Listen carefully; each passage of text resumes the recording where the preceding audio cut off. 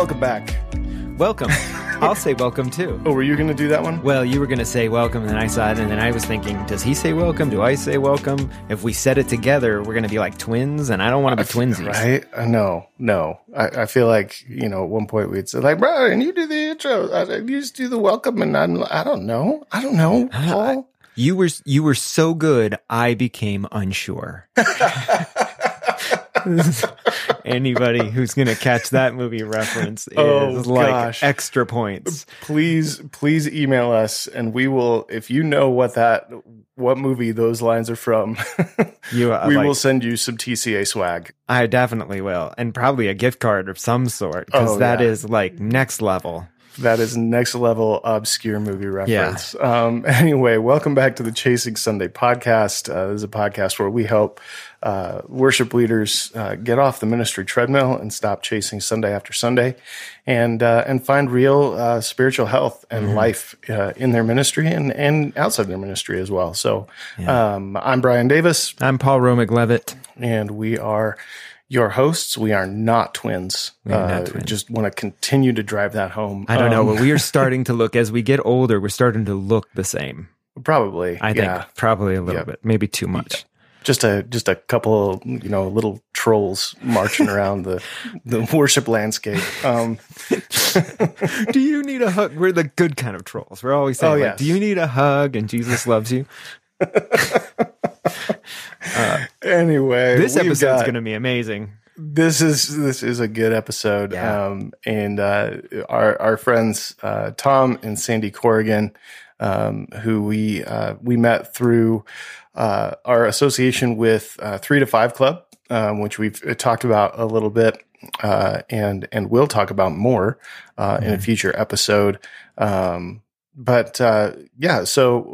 Sandy she's an author, she's a coach, she's a speaker, she's hosted podcasts, she's written, she sings, she's co-owned companies, she's worked in the church, she has sold cosmetics, which she talks about in this episode, which is a fascinating story. She's coached hundreds of CEOs, leaders of business teams.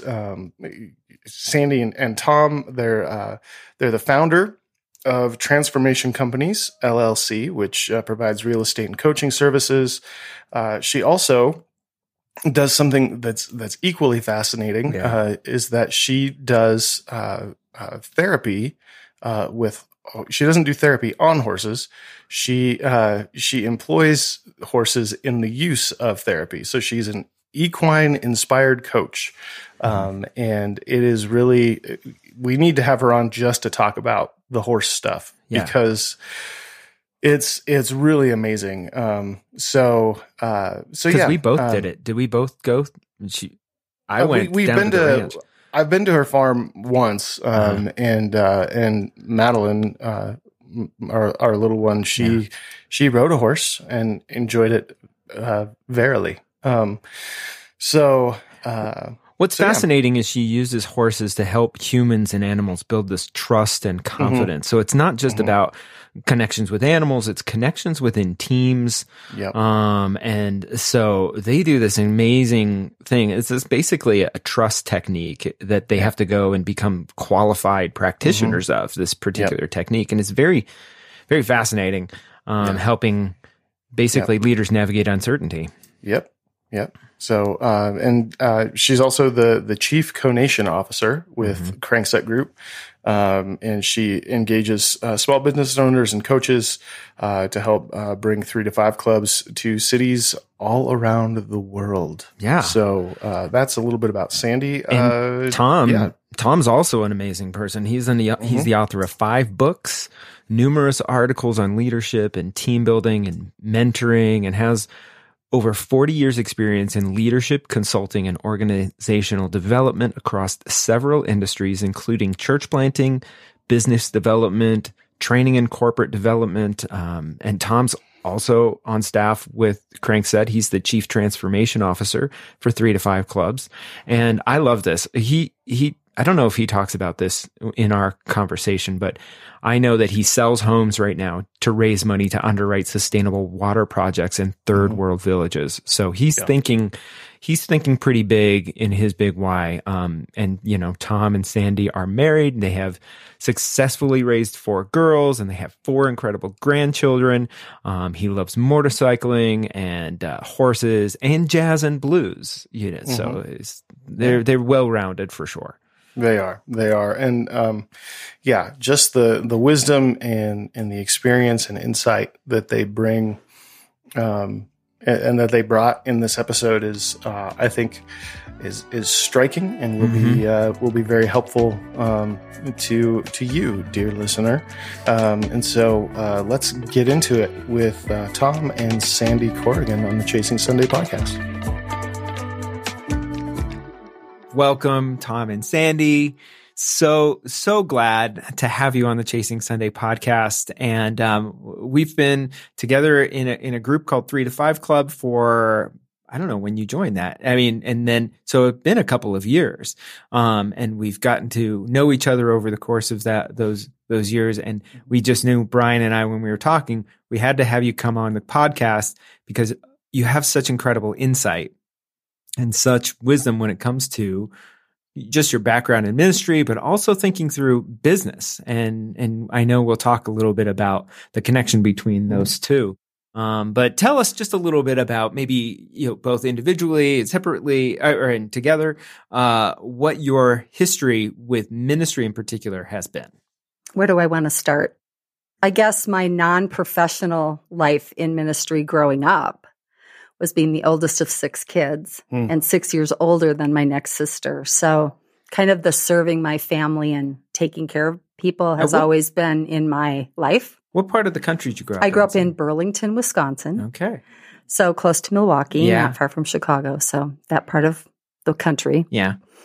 And I was always really interested in others. And I think my mom was really the instigator because she was always 6 kids, she was always very others oriented.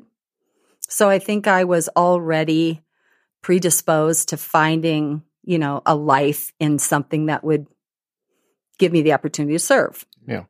And then, you know, went to college and worked some jobs and all of that. And in the late 80s, so I'm really dating myself, actually early 80s, mid 80s, ended up going to the East Coast to help plant a church. Okay.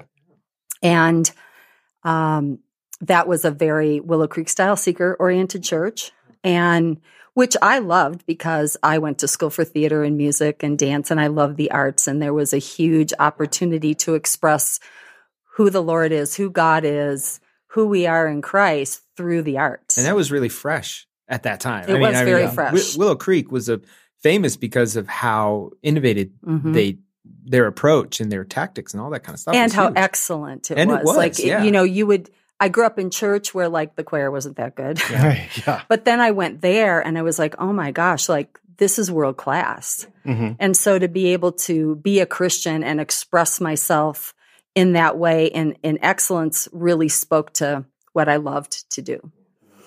And so I was there for 18 years. Really? Doing singing, being the soloist, working as in organizational development through ministries like small groups and apologetics and hospitality, you know, kind of led those leaders.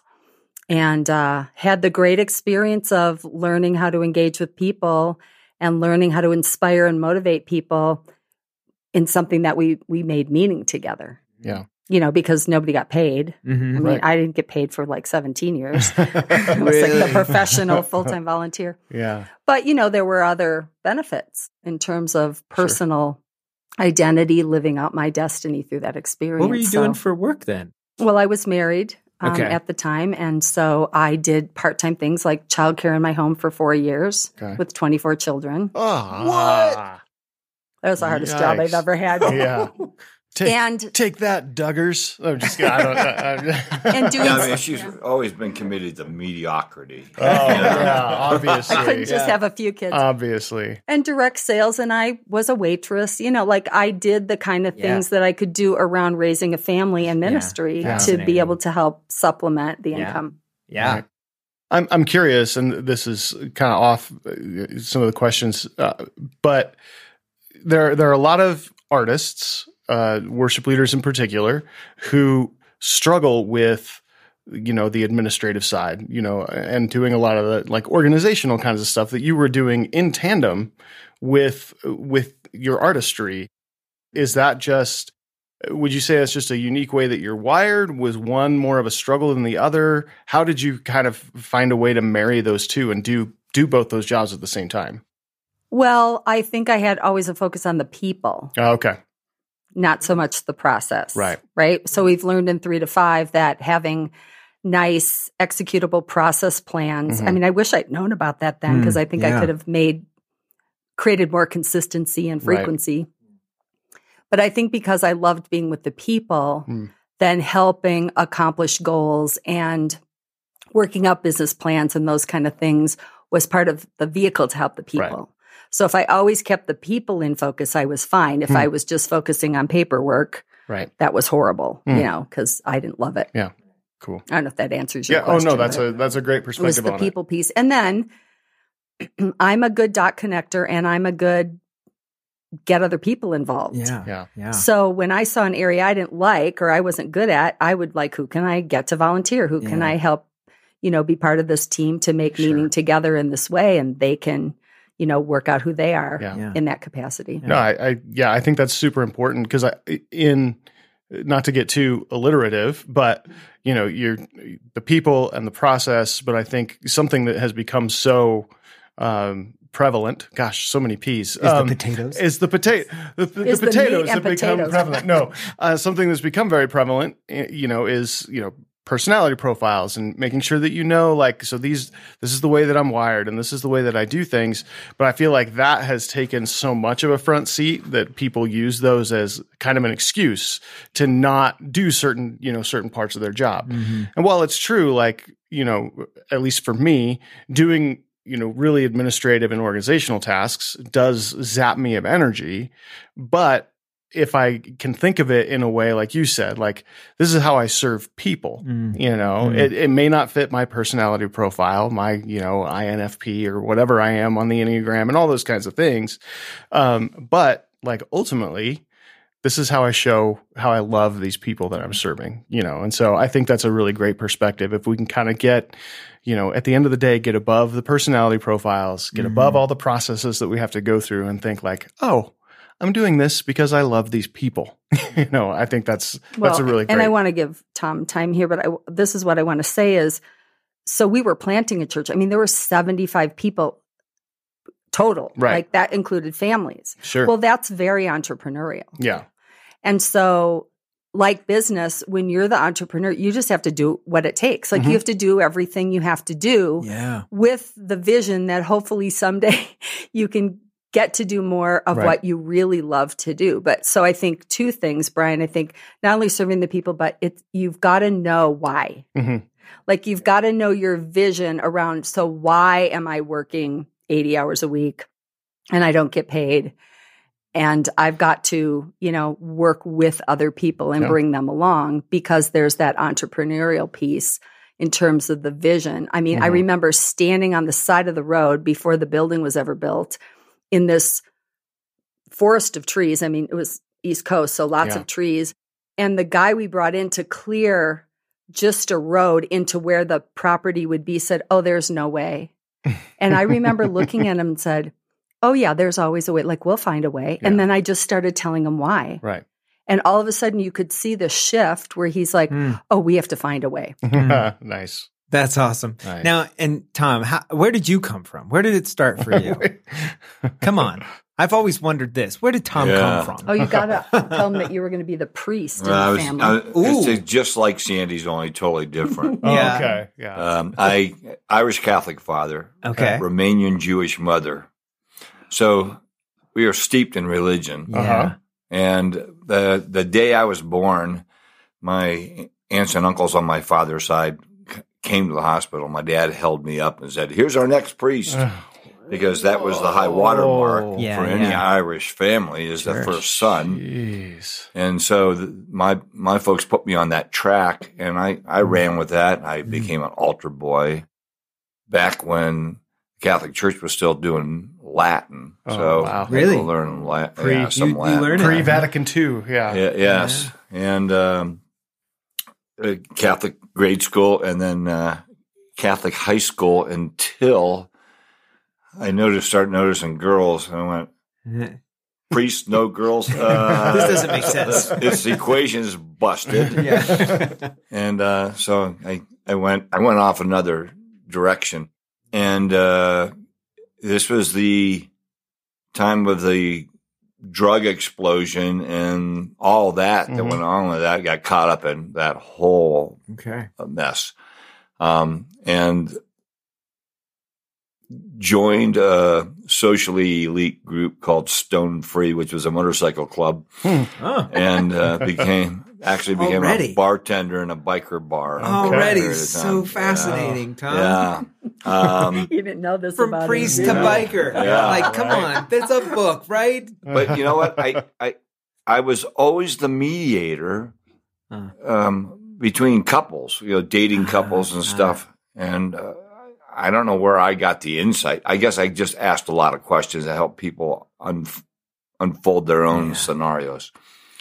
Anyways, went through a radical transformation. This was also, kind of the same time as the Jesus People movement. Yeah. There was a massive, ingathering by the Holy Ghost in the church. Because you can't explain it otherwise, because the church was not advertising for these people. Right. Yeah. They didn't want these hippies, and biker types and all the other renegades that gathered in during. Right. So, I found other people like myself because I didn't know what to do. I think I went back and tried to talk to the priest and said, "Okay, I'm ready to go. Let's run." And they going, "Who in the heck are you? And we don't want you here so much. You look very different than everybody else." So I found other people like myself, and we started a Bible study for a bunch of kids who were hanging out at this water park. And the guy I was kind of partnering with was a significant evangelist. In fact, he would rather, we call it, he caught him and I cleaned him. And that was kind of my role. And ended up being part of 5 church plants in 3 states, over a period of time. But I ended up going to seminary part-time, and grown a church, and it was growing. Talking about organically, it was a supernatural move of God. We couldn't have done what we did, right? And we ended up with 600 very young people, and a handful of older, more mature disciples. Yeah. And we were just trying to stay a half a step ahead of everybody else. Sure. So it made us incredibly dependent on the Lord, which was really good until we weren't. Yeah. Yep. And then we started playing church, and we started dressing up and cutting our hair and wearing ties. And there's nothing wrong with any of that. Sure. It was clearly symbolic of a shift in our worldview. Yeah. And it drove me nuts. I couldn't stand it. And so I ended up leaving there and moving to another state, being part of another church plant and a series of church plants. And, but I always thought, what's the ethic driving my life? And it is about transformation, and it's not about playing church. If I could use that term. I don't want to be derogatory in any way. No, that's fine. You should hear some of the other episodes of this. No, I'm just. We opened the lid off the derogatory jar. Yes. I couldn't stand that playing church, Yes. and if I was going to line that up with the scripture, it's the amount of transfiguration. Where Peter says, "Let's play church. Yeah. Let's build some shelters and just stay here and really enjoy this." And there's nothing wrong with that. Right. That was not what Jesus came for. Oh. Well, and I do think there is a difference. It's interesting that I hear the same trend that happens with any group of people who experience growth rapidly. there is a crisis that creates. And that crisis it'll either spiral into toxic culture as it continues to grow, or people feel like we got to make this thing legitimate and we've got to then therefore be legitimate. So we got to pretend that we belong with the other people who are doing the quote unquote big churches, and we look like them. Because nobody's going to take us seriously if we look like us doing the thing that we're doing. Spot on. You know, that's been my experience as well. And then you sounds like you were allergic to that, thankfully, and just was like, I got to get out of here. But I imagine that also creates a bit of disruption in your own life then too, like to have that and then leave it. Is that the case? Oh, clearly. And having an entrepreneurial spirit as well, and having started a number of businesses over the years, of course, in many of the church plants, we were bivocational because the church was too small to support us. So we worked other jobs. Mm-hmm. I was typically either started companies or went into sales because I could run my own business within. And, I was able to support my family that way and do well. But yeah, there's a path we run on, and then it seems like there's a Y in the road, and it goes back to just what you said. And then people bring external pressure. They're going, yeah, we really love what we come to visit, and we really love it. And when you guys become real, like you're not meeting in a school building anymore, or then we'll come back. Right. Whatever that means. Whatever real means. Exactly. And so the promise of them coming back, you get enough of that. You go, we got to get a building. And again, there's nothing wrong with that, as long as the building doesn't become the reason. Yeah. Right. Yeah. And for many growing churches, they built massive plants. Yeah. And I know churches in the Denver metro area, they've got a $10 million a month nut. Yeah. And so what does that mean to ministry? And you better not honk off the wrong people who help underwrite all that. You've got to keep your air conditioning on. Just like any corporation or organization, it becomes that sort of business, right? Yeah. Which any organization can become. And, Tom said something that we talk about all the time. And I'm really grateful that I was bivocational because there would be times I'd be in leadership meetings with people who were full-time in the church. And I felt like they were so out of touch with where everybody else was. Yeah. Because we had the Sunday service and we had a midweek service, and then we had men's groups and women's groups and kids stuff. And I'm like, pretty soon the people that were out there that could reach other people were just their second job was at the church. And I just saw the difference with people who stayed engaged in something outside the church could bring a different perspective. That was a really good perspective.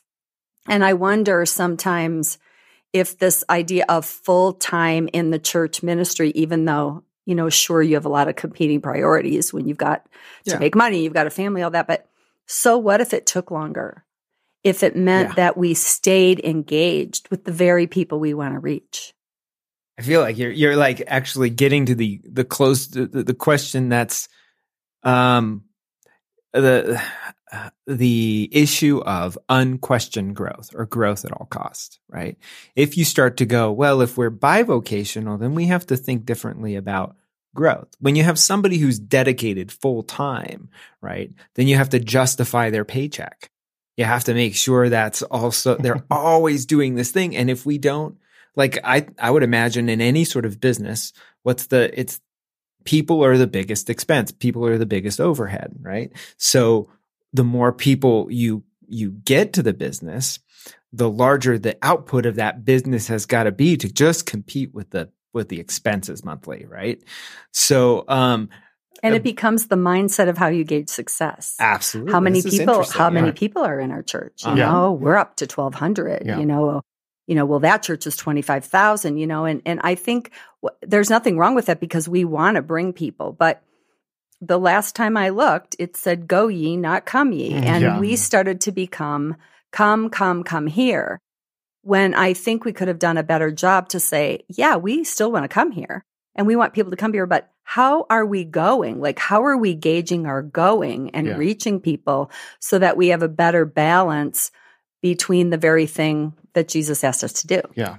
Yeah. It's when churches become more like gathering places instead of sending places, and I think it's got to be both. It should be a place where people gather, but the idea is to not just stay here the whole time. Like we take the things that we learn, we take the things that we experience, and we take those back out into our community.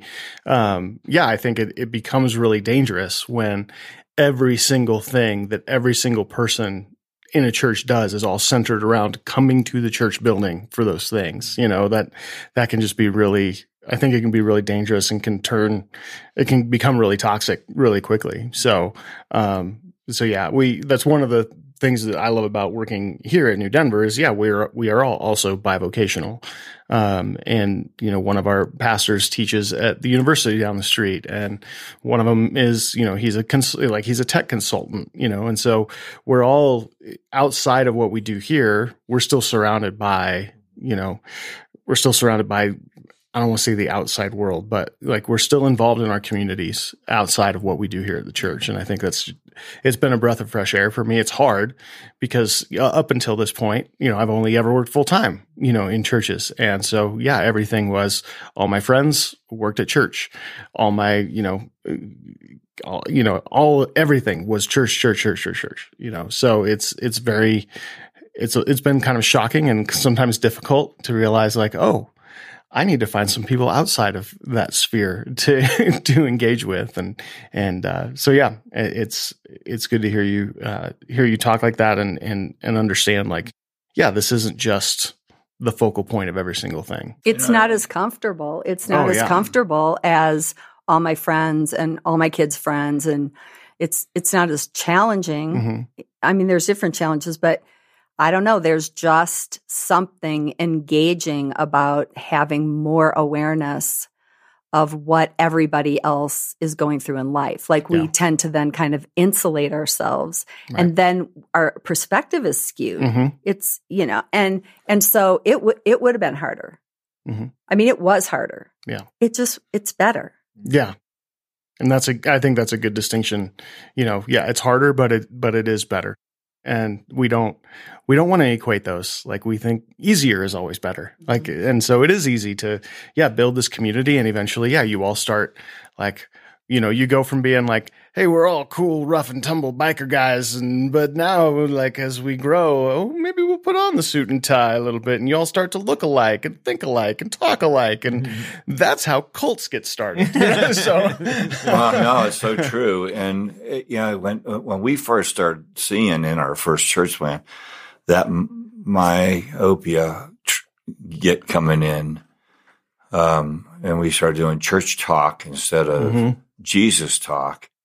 And we kept going, so what's our driving value? Mm-hmm. What's the driving ethic?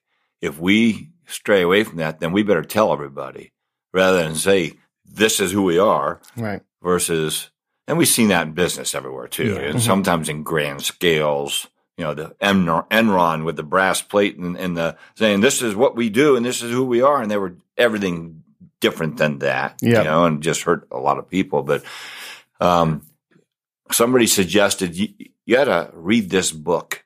And actually, it was a series of books. And one gentleman, the author was a small church in Canada who decided that the only way that he could avoid this outcome was to invest in people and invite people to be leaders of small groups. And that was very attractive to me. And then I found this guy named Yonggi Cho. And there's a small church in Seoul, Korea. At that point was 600,000 people in the church. Jeez. And you had to have a ticket to get into a church service on Sunday because they couldn't possibly do enough. Sure. So you could only go on occasion. But it 250,000 small groups. Wow. And so I actually was able to have a conversation with somebody who was on staff there in the late 70s. And I said, why? And he said, well, we're number one. We can't possibly take care. We couldn't have a staff large enough. But the other issue is we're under the threat of invasion all the time from North Korea. Mm-hmm. So they can come and bomb our church, but they'll never bomb our church because we are everywhere. Mm-hmm. And I thought, is that transferable to Canton, Ohio? Mm-hmm. You know, and we started trying to do everything through small group community, and then really spend our time investing in those people. That was my primary job, investing in other people. And then the second thing was in the following church that grew exponentially, and we just said we're settling into the pastor role, associate pastor, and the pecking order, and so we had a meeting and said, how are we going to avoid this? How are we going to deal with this? And so we decided every one of us had to go and spend time on the job with our major leaders every month. And we had to report in. Wow. So, I mean, we had people, a wide variety, everybody from a university professor of economics to a guy who ran a plastics press and plastic plastic injection mold company. And it took some timing to make that happen. And, you know, like when I showed up with a hard hat on in a taped off area, and then people going, who's that? Well, that's my pastor. What's he doing here? He wanted to see what I did with my life. Yeah. It gave us totally different perspective on what those people's issues were. Yeah. Which number one enamored us with them and us with them, and gave me a perspective on life outside of church. Yeah. And so it was refreshing. Sure. What a great way to get the pulse of the actual culture of your church, not the culture that you want everybody to sort of assimilate to when they walk through the doors, but the actual, like, these are the things that people are actually struggling with, and these are the things that, you know, that Joe faced this week when he was in making plastic molds for whatever it was, or these are the things that, you know, that Susan faced as she was teaching at the university. And these are the things that everybody's bringing in on a Sunday morning, you know, and that's just, I think that's so important. It's something that we miss so much of. Like, we just expect everybody to walk in to church and, like, watch the show that we created for you today and listen to the message that we wrote for you today. But we have absolutely no idea. You know, we're making all these wild assumptions about what they're struggling with or what they might need. And so we'll do entire series on it. And in the meantime, everyone's just sitting in the pews going, like, I don't know, I like the song, but now it's back to the plastic molding plant on Monday, and I have no idea what I can do with all this stuff that you just threw at me, you know, on a Sunday morning. That's exactly. Yeah. So to have your pulse on the, like, by going to their actual places of business and saying, this is what you do, this is what you're struggling with. I just think we miss that so much in the church by just saying, like, yeah, come here and see what we think you need on Sunday morning. You know, Tom mentioned transformation, and we like to read and watch things by Dr. James Wilder, who calls himself a neurotheologian. So he studies theology and how our brains work, like how we function. Awesome. And they did they studied transformation for a long time, and this is the way it relates to a church: is we have people come, we create a catalytic experience, right, in that event, right? We teach them what's right and wrong, right? And then we kind of send them on their way, right? But that doesn't create transformation. I mean, even the big experiential weekends like a Tony Robbins weekend or, you know, some other kind of big weekend is just catalytic. It's just the beginning of saying, can we open you up to consider what transformation looks like? But what they found is that transformation is first knowing who you are and whose you are. That it's being in community to live it out. And then it's having at least one or two other people to go way deep with, where you've got somebody to really walk through life that way with. That's the only way true transformation happens. And I think we keep trying to like accomplish it in a weekend or accomplish it in a day or accomplish it at a retreat. And that's just cracking it open. We've always teased that if we were ever start a church, which we're not, is that it would be Tom and Sandy's Church of Fun where everybody gets to play. And the idea would be that our job would be to spend time with you and find out, what are your dreams? Mm-hmm. What do you really care about? And then that's what we would pray about. And then that's what we would invest in, because you're attached to at least, what do we know? Like a sphere is at minimum 250 people. Mm-hmm. So if we can hold you up, if we can help you become who you're supposed to be, if I'm a leader in the church and I can help you become who you're supposed to be, and I can help to create communities where you can live that out, right? And you can then find, just like work, we say people who have a best friend at work tend to stay longer, right? So if I have a best friend at church, I'm going to tend to stay longer there, right? Mm-hmm. So if my job as a leader is to invest in you that way, and that's what happens in the church, rather than you all come here, here's our vision, you all have a part in that. And there's nothing wrong with that. Sure. But it's just very different than when I have taken time to really spend time and say, how do I pray this week for Paul's dreams, for his family? And everybody in the church would be about that. What could happen? Right. Mm-hmm. What kind of reach would we have? What kind of example? What kind of modeling would we then do everywhere else, in everything else we're involved in? So here's what I'm interested in is we've talked a little bit about your history with churches and in that kind of realm, but you're not doing that now. How has ministry evolved for you? What does that look like? Is there a different word you use? Is there a different idea that you think about how you are, if you are doing, I don't know, kingdom work or advancing kingdom work in your spheres of influence now?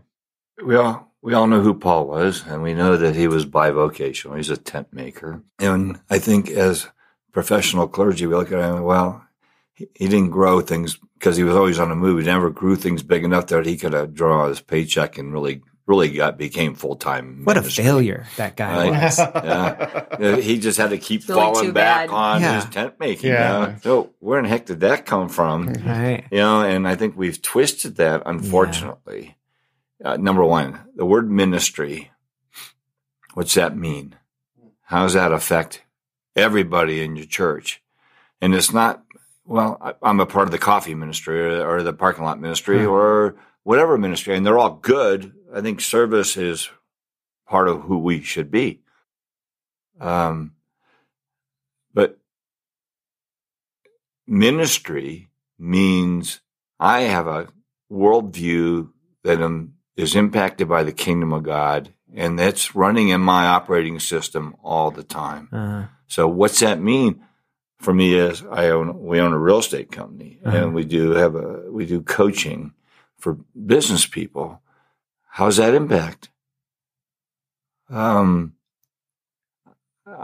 get a chance to pray with and pray for every client that I have. Doesn't matter whether their spiritual life is or whether they have one, because when I say, you mind if I invoke the supreme being of the universe? Because we want to draw in, we want to call in the buyer for your house, right? And you've created this awesome sense, of whatever it is in your home, and we need to find the person who needs to take that on and carry it forward.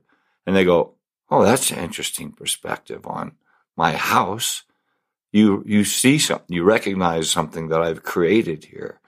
And then, when we come down to, we have a contract, and I just want to let them know I'm praying for wisdom for you as you review this, and let's talk later. I don't ever have somebody say, you're fired. I don't know what, I don't want all that religious talk. Never.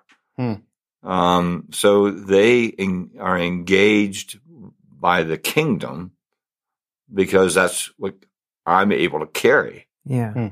Here's my great story about this. So, and I'll just be vulnerable because I know there's going to be people that listen to this that go, I'm so glad she told the story because that's me. So I'm having this fabulous and terrible experience in my 18 years because my ministry experience is fabulous and my marriage is terrible. And so I end up getting divorced.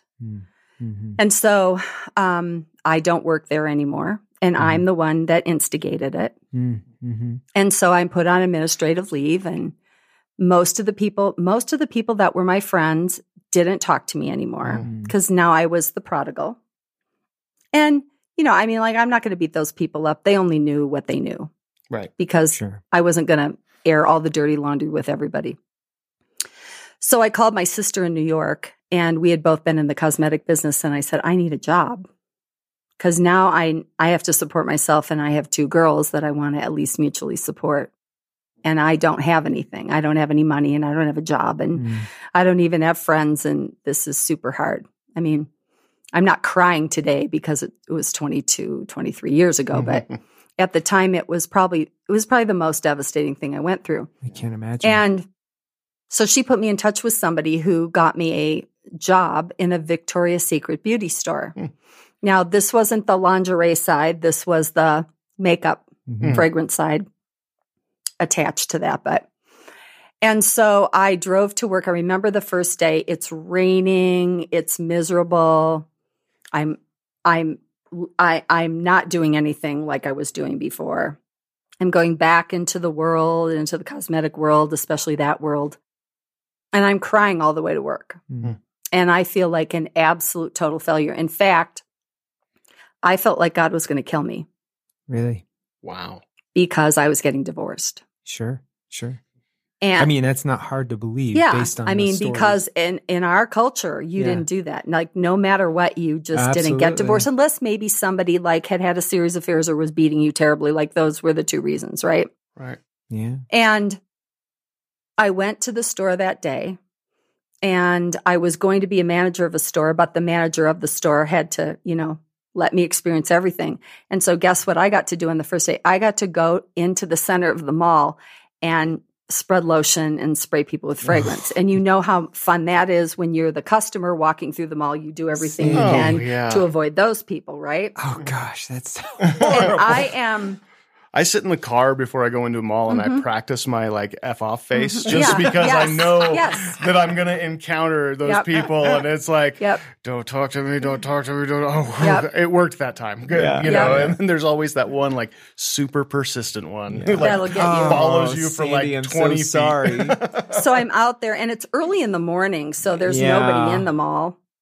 And I am trying to hold it together. Sure. Yeah. Because I am so devastated inside at how my life has turned out and feeling very responsible. And I'm like, great, I was in ministry talking about angels sometime, and now I'm with the dream angels, that was the model.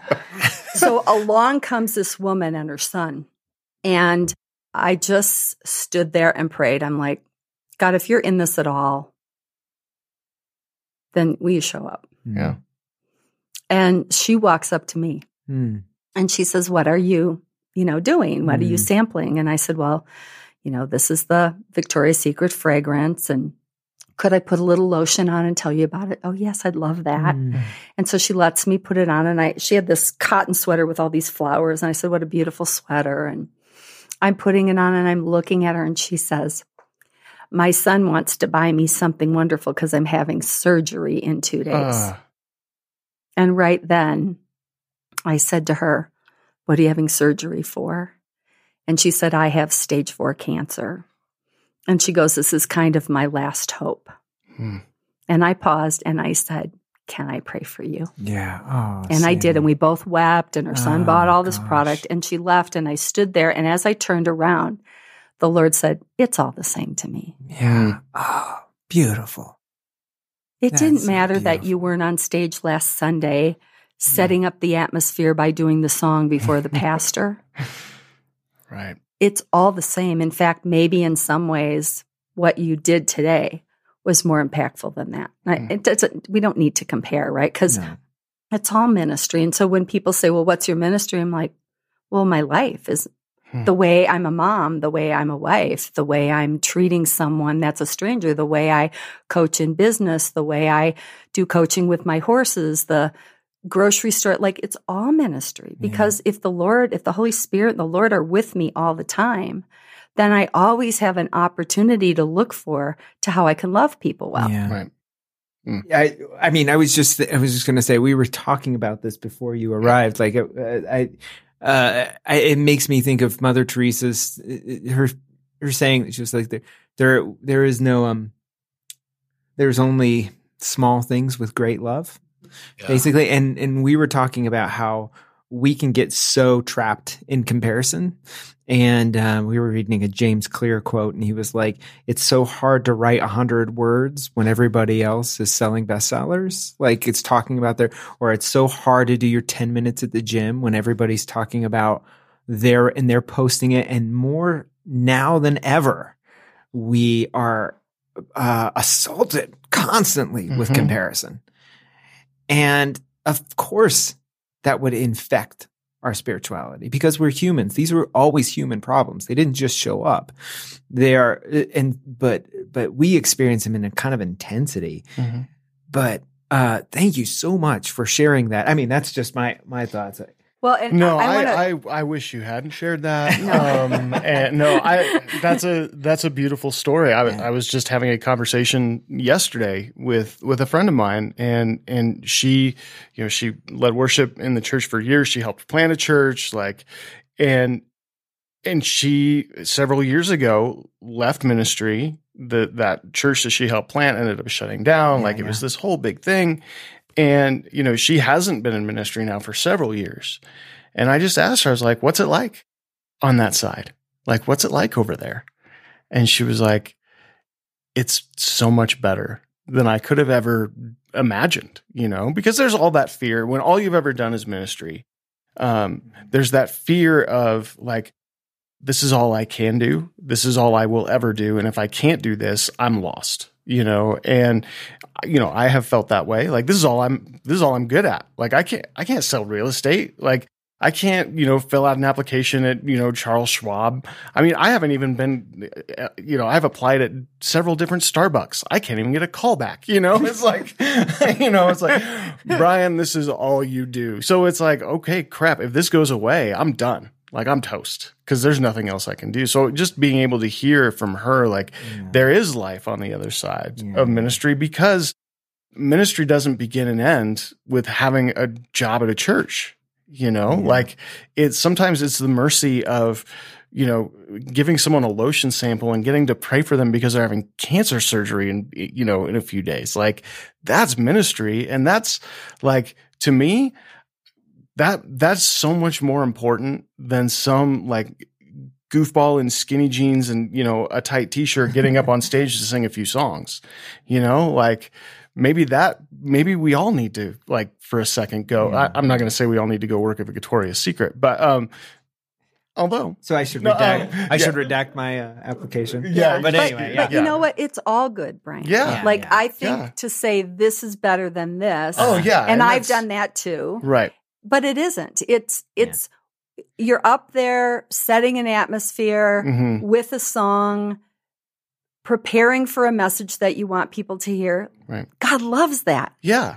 And then you're out, maybe you're a salesman selling cars. Sure. And you get to engage with somebody and you get to love them. What's the phrase we always use when we talk about building business and caring for people is, love is the long-term best interest of the one being served. Right. Mm-hmm. Well, that doesn't matter whether that's in your job or with your family or at your church. Yeah. That's the idea. And I think we have to get away from this comparison we make. Sure. Yes. That if you're legitimate, you're full-time in the church. If you're not legitimate, if you're a legitimate business person, then you're full. Right. Why can't we marry these? Right. Yes. Why can't we help one another? Right.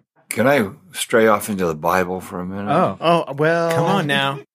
I don't know which translation. Yeah, well, we're going to have to have I'll a try to make discussion this as about non-churchy as that. possible. Yeah. Just had to get religious on Yes. it. My personal studies right now is in Luke 8 and 9. I mean, it's just such phenomenal. Mm-hmm.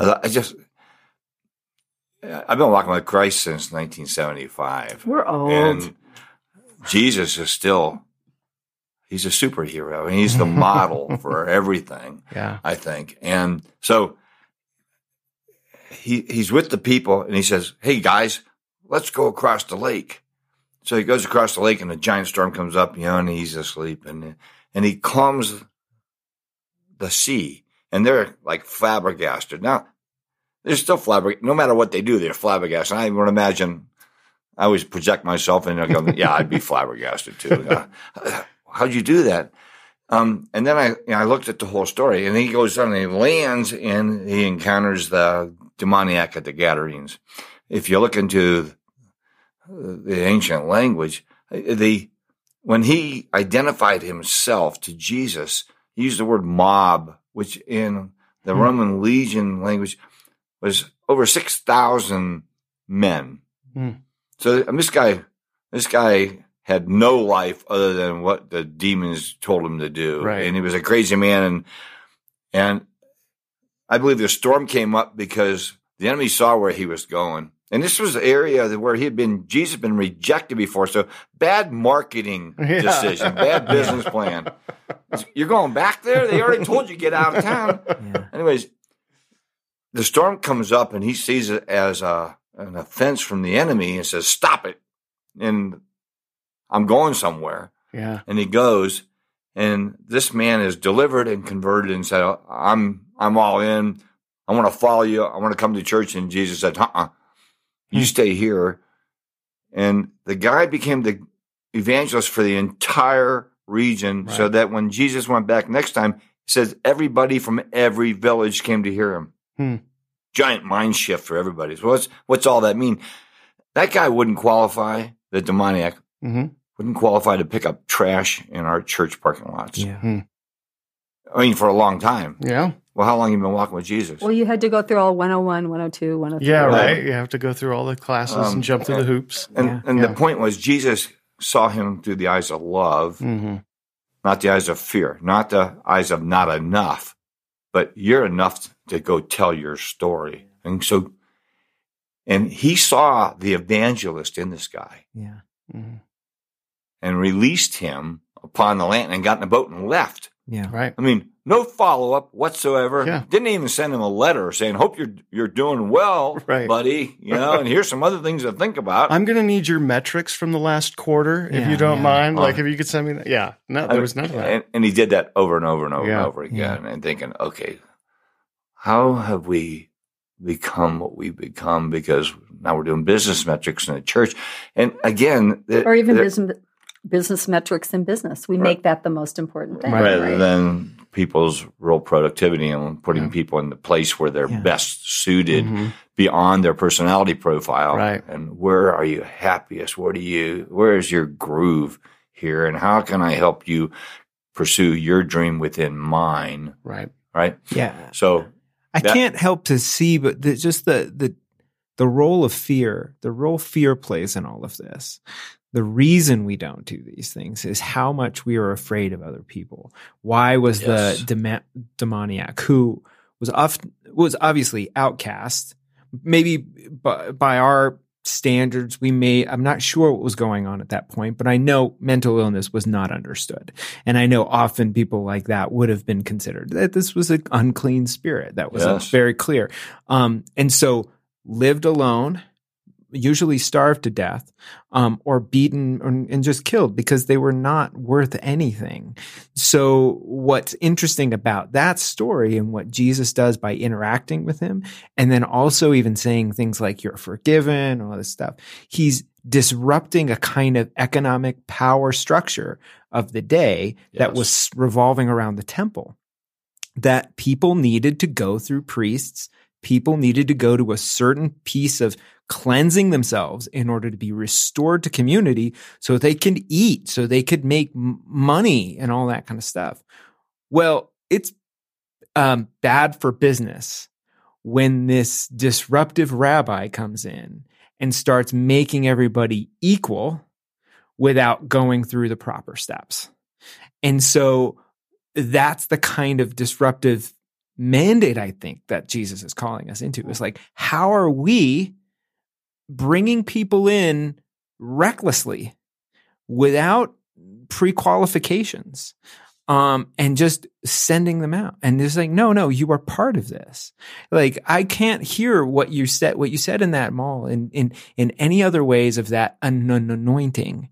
Like, you happen to be there with something that was like lotion, but it may have been oil, in which you are doing something that is caring and tender, and then should be followed by prayer.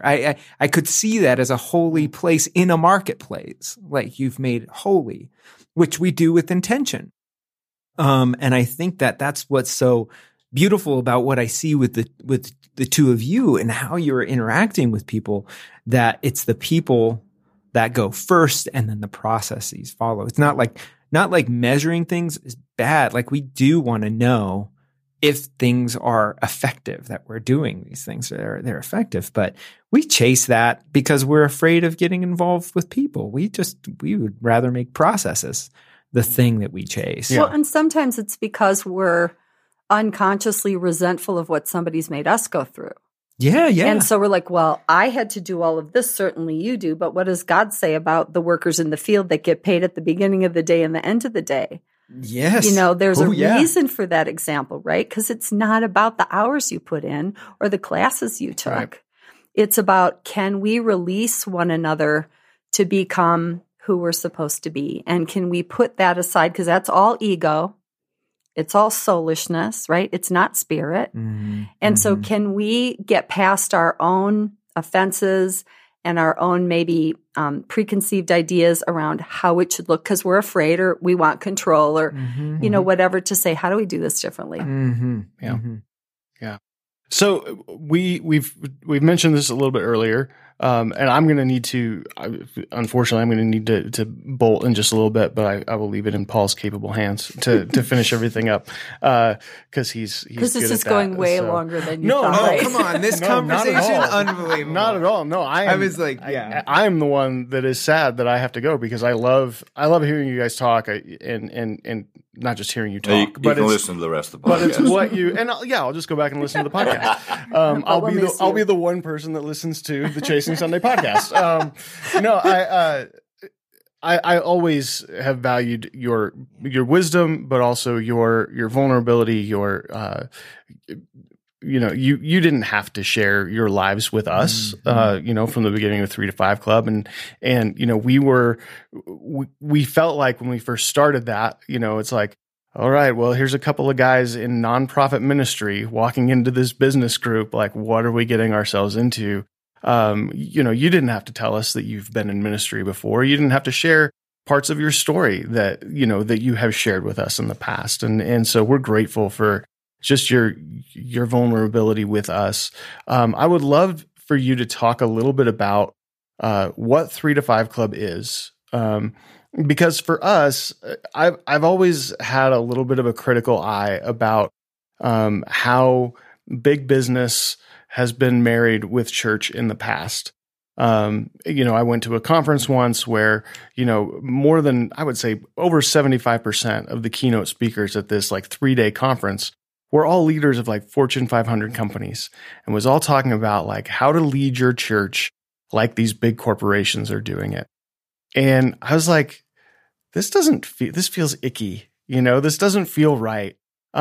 And what I came to learn through groups like 3 to 5 Club is just how much the Industrial Revolution, and I could go on and on about this, but how the Industrial Revolution really ruined, big business, and how, but we still continue to work that way. I saw how those practices were kind of injected into the church, and how destructive that has become. In going to 3 to 5 Club, I was able to see, there's a different way. And actually, I see the way that Crankset and a lot of businesses in 3 to 5, if the church actually ran this way, if these were the business practices that the church adopted, we'd be in a much better place. So that's why I think it's so important. And I would love to hear you guys when I listen to this later. I'm just going to throw this question in the room like a grenade and then run out. But talk about 3 to 5 Club, because I think it could be very valuable to people in ministry, as it has been valuable to Paul and myself. Could be very helpful for worship leaders, because there are a lot of these practices and principles that we learned that I'm trying to institute in my ministry at my church. And so I would love to hear you guys talk about that. You are facilitators for 3 to 5, but you've also been through the groups. You know this stuff inside and out. So yeah, I would love to hear you share about that. And yeah, I'll stop talking now and let you guys answer the dang question. Our mission statement, our vision is live well by doing good for Crankset. And so that's ministry. And then Crankset's the organization behind 3 to 5 Club. And then we say that our mission for 3 to 5 Club is to provide business owners tools, right? So they can get off the treadmill, meaning they can have freedom and significance and money, and help them get back to the passion that brought them into business in the first place. Well, we probably should say we provide profit and not-for-profit leaders, right? Because it's not any different, right? The only thing different is at the end of the year, you as a business owner can determine where the profit goes versus in a nonprofit, you typically have a board or a group of people deciding how that money is going to be spent. Really, the way that we run everything else can be the same. Yeah. And I agree with you, should be the same. Yeah. So it'd be great if every executive pastor, every senior pastor, or every leader in an organization could learn those concepts to be able to grow what they're growing and grow their people. It's not any different. And so I think 3 to 5 is my ministry. If you want to say, what's your ministry? It's like my job. Yeah. My life's goal is transformation, whatever I do. And so that's where I get to work it out. We often left, we'd leave group on a Wednesday afternoon saying that was the better than any church service I've ever been to, being a part of those groups, just because the things that we talked about were it was so people centric. It was service centric. It wasn't, one of the big things that I always remember is serve, don't sell. It's always about how can I serve the person that's in front of me, not try to sell them something. I mean, that'll happen, but at the end of the day, people want to know that you care about them, not that you have something great to sell them so that I can get money and, go buy my Benz. It's no, they want to know that I care about them, and so anyway, I have to go. I'll let Paul finish up with all the questions. Thank you both so much. Thanks, I love Brian. you dearly. Thank you. So, my history with the church and small groups, in fact, every church after that we started and grew was driven through small group. And it's not just having a Bible study, but small groups for all kinds of things. So we ended up pastors, I didn't do any counseling. I didn't go to the hospital. All those people were covered by their small group. And the point being is that people were empowered to be who they were and to love on one another. So that when we got into business, we left full-time clergy work and went and started business and went into business. We were still looking for that same ethic. And when we got introduced to 3 to 5 Club, I saw it. I went, oh, this is how this plays out in the business realm. So I don't know if you want to jump back in there. I mean, think about this. We have 4 big pillars in 3 to 5, a big why. Okay. Churches usually have a big why, right? Yeah. Big vision, right? Then we have a strategic plan. Most of the time we have some plans, whether they're written down or not, right? Yeah. We have plans. We have how are we going to execute, making that happen. The third is process maps. So both churches and business can benefit from creating a frequent, consistent, deliverable process to create excellence in what they do, right? And then fourth is outside eyes. And so why would we think we can't all benefit from having other eyes helping us solve problems, finding solutions, supporting us, encouraging us, walking through it with us? So that's not any different in a church than it is in a really great business. Yeah. No matter what size it is. Yeah. Or in a family. Absolutely. Right? It's funny because we were in a club and one of our club members is in Canada and she's a hotelier and she's pregnant for the first time. And her bottleneck was, how am I going to run this business and be able to incorporate this aspect of my life? Yeah. And what happened after the group met with her and helped her solve this problem is she just needs to process map her personal life. And she goes, oh my gosh, I never thought about that. But absolutely, because then she'll find her place as the mom and she'll know where her husband's, they can do it together. But also, who else do they need who can help them accomplish what they want to build in this new aspect of their life? Yeah. I think what you're saying is something that I resisted for a long time, which is applying discipline to any area of my life. I do have a process. I do have a routine. I'm going to come up with it unconsciously. When I come up with it intentionally, that's what we call a process. Or we make a map. We make a map of roads that we've been to before, right? And then we go, oh, but how long is it going to take from this city to this city? So I can plan, how much food I'm going to take, or if I'm going to be there in time for dinner, all that kind of stuff, because of actually how that has connections to relational importance. It does matter if I show up 2 hours late to dinner, because then I risk relationships. So something like as in what you've described, those 4 pillars are something that definitely is very much a part of what Brian and I are trying to do. And especially as we launch the Green Room, which we've talked a lot about, which is this, how do we get people, because I don't think it's natural for people or normal for people to make plans and think intentionally about their process. It has to happen in a community, and it happened for us in 3 to 5 Club. And I'm not an evangelist for many things, quite honestly, but I am an evangelist for 3 to 5 Clubs. I think that just about anybody could use them. And you are facilitators of groups, in Denver, but also online, right? How do people find out about you and about 3 to 5 Club? How do people get involved in that? We hope they find out about 3 to 5 Club more than us, because we facilitate. So the 3 basic pillars, the components of every 3 to 5 Club, are things we should be seeing in church as well. Right. It's connection, curriculum, or some training, and community. Okay. Well, I don't know about you, but again, if we help people connect in church, they want to come back and do it again. Yeah. Right.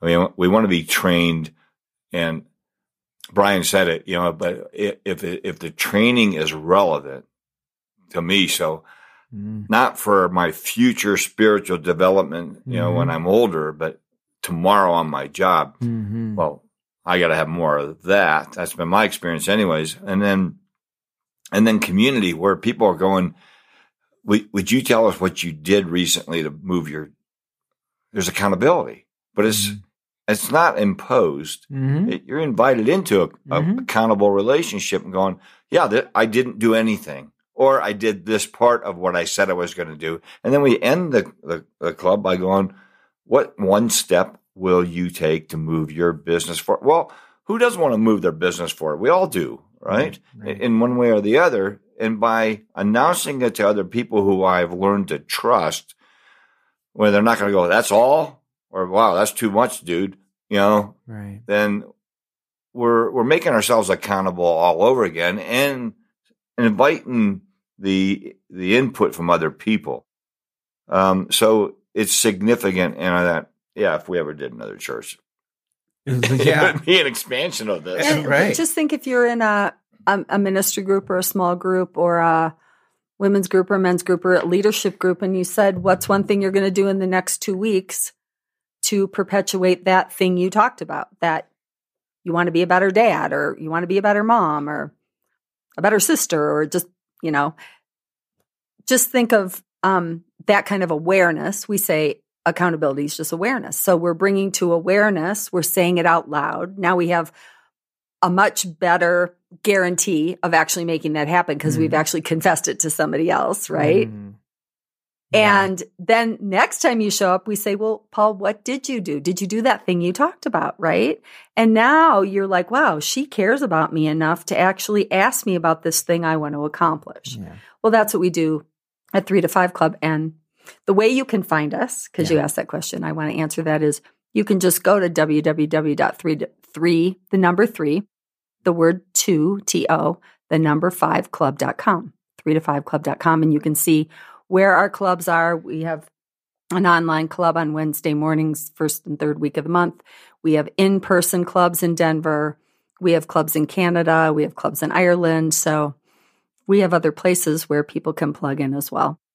And you can email me at sandy@3to5club.com. And Tom at cranksetgroup.com.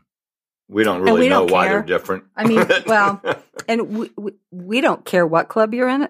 We care to get you in a club that's a good fit for you. Yeah. And this will be exciting because we'll have Chuck Blakeman on a podcast later. That's awesome. And he's the founder of Crankset. Of Crankset and of 3 to 5 Club. But he'll be the first to tell you, like, he didn't come up with any of these things. It wasn't anything that he was able to kind of arrange things. And I think most of the time, the stuff that really helps us is not new stuff. It's just we needed community. And I think there's something important that I experienced in 3 to 5 Club, which all the best experiences I've had in churches have the same ingredient, which is vulnerability and confession at some level. Confession takes place. That's not a new concept. And to some degree, whatever you want to call it, is repentance. Repentance, or what I think of like the Hebrew word teshuvah, which just means I'm off the path. I just realized I'm off the path, and now I can come back to the path. It's just that simple. Or even the Greek, when the Greek says metanoia, I've got a new mind about this thing. And that happens in groups, that you cannot do it alone. It can't be a solo thing. It has to happen in community. You guys live that out. It's been such a great time to have this conversation with you. Thank you so, so much for coming here and talking. I know I would love to make this a part 2. When we do season 3, we might ask you back, because I had all sorts of stuff that I wanted to talk about. I know you today. didn't ask us the smell question, I was looking forward to the smell question. So we'll save that for part 2. Oh, okay. I'm going to think about it. Think about it. For those listening right now, the question is, tell me a smell from your early life. I totally ripped that off from one of my favorite podcasters, Mike Birbiglia. But I think it's one of the best questions. But other than that, thank you, Tom. Thank you, Sandy, for coming and being on the Chasing Sunday podcast. Thank you. Thanks, Paul. Good to be with you today. See? Told you. Yeah. Tom and Sandy Corrigan. Oh, man. Brilliant people. That story she told of being in the mall when she was working in Victoria's Secret, that was so beautiful. I was thinking just even the image that was coming to me, I think in that conversation too, was of Jesus washing feet, of how intimate it is when you touch somebody's skin.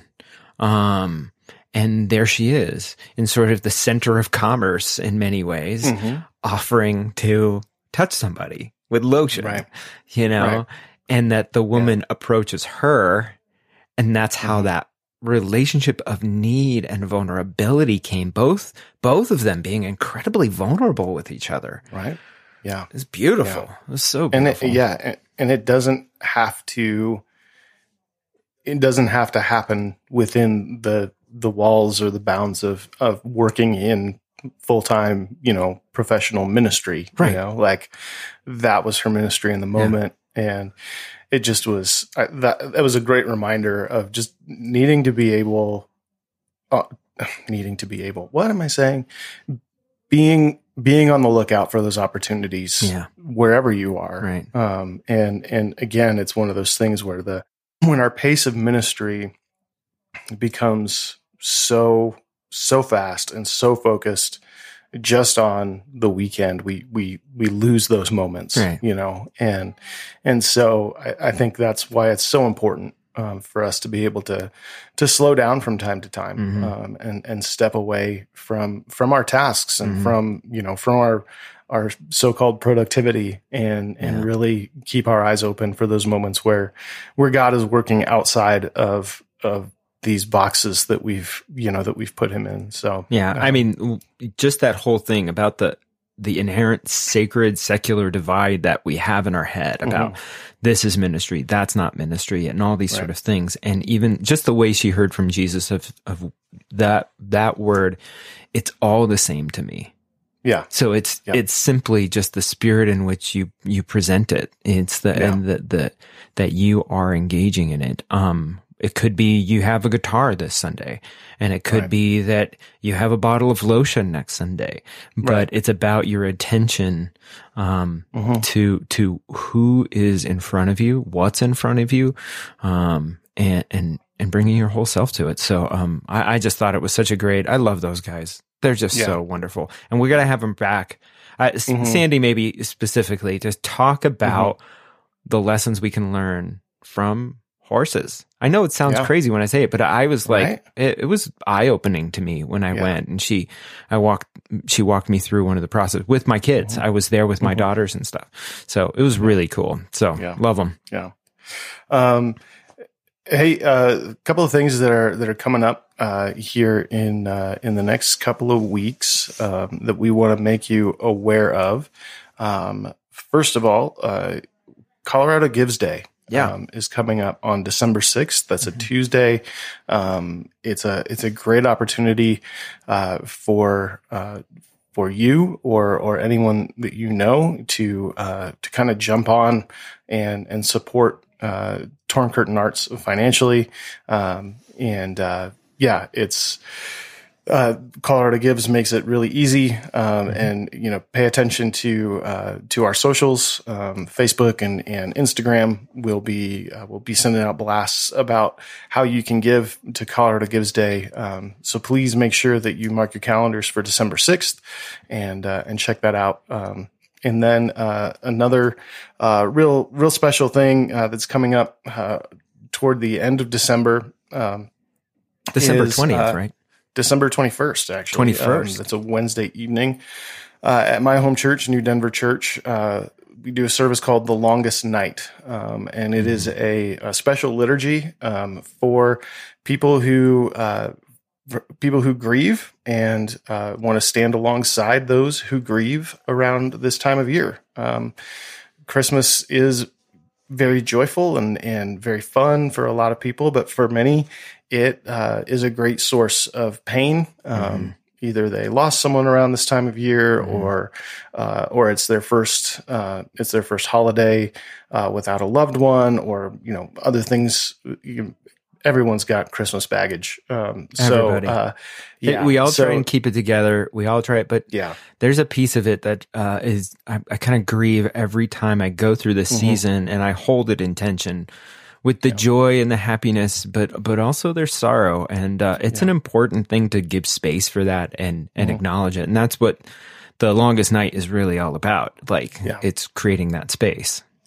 So if you can make your way to New Denver Church, on Wednesday night, December 21st, which is actually the longest night of the year. Hence the title, right? Yep. It's the winter solstice. So it's just a really beautiful and healing and restorative time for folks. But really, if you just have some things that you need to process this time of year around Christmas time, I want to invite you to The Longest Night. So there's going to be more information about that. We can get that on our website at torncurtainarts.org, or you can visit newdenver.org to get information about where you can find us and what time this service starts and all of that fun stuff. So and please come be sad on Christmas. Come be sad on Christmas. It'll make you happier on Christmas. It's absolutely true. Once we release some of that stuff, it really enriches. We're not about making people morose all the time. But thanks for listening to the podcast.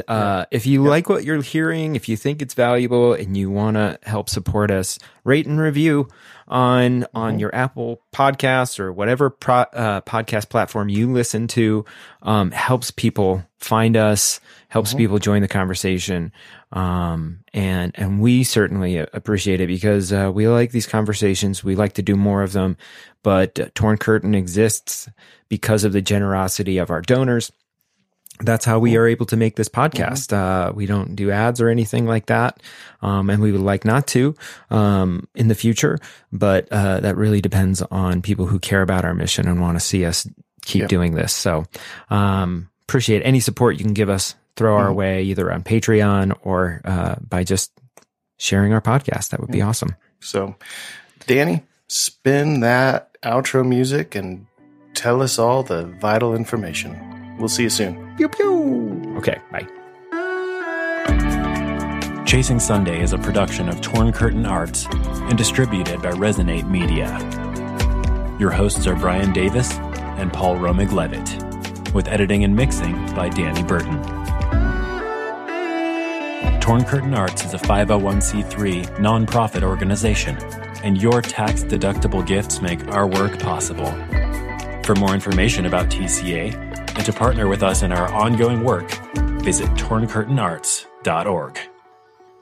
Hey, it's Brian. I know you just got done listening to a full episode of Chasing Sunday, but I really quick wanted to put a bug in your ear about Colorado Gives Day. Colorado Gives Day is happening on December 6th, and it's a way for people throughout Colorado to give to local nonprofits. And Torn Curtain is registered as a 501c3. We are part of Colorado Gives Day, and so you can go to coloradogives.org anytime between now and December 6th, and you can make a tax-deductible donation to Torn Curtain Arts through Colorado Gives. And so it's really simple, it's safe, it's easy, and it's a great way for you to partner with Torn Curtain Arts to continue this very vital work of helping get worship leaders and other people in ministry off the ministry treadmill. So you can go to coloradogives.org and search for us there. Like I said, you can give any time between now and December 6th. So coloradogives.org. We're also going to have information on our website, torncurtainarts.org. And if you follow us on the socials, we'll have lots of information going up about Colorado Gives Day between now and December 6th. So please make your gift or tell other people about it because what you do and how you support us does help make a difference in the lives of worship leaders all up and down the Front Range of Colorado. So coloradogives.org. And thank you so much in advance for your support and for your love and for your financial gifts.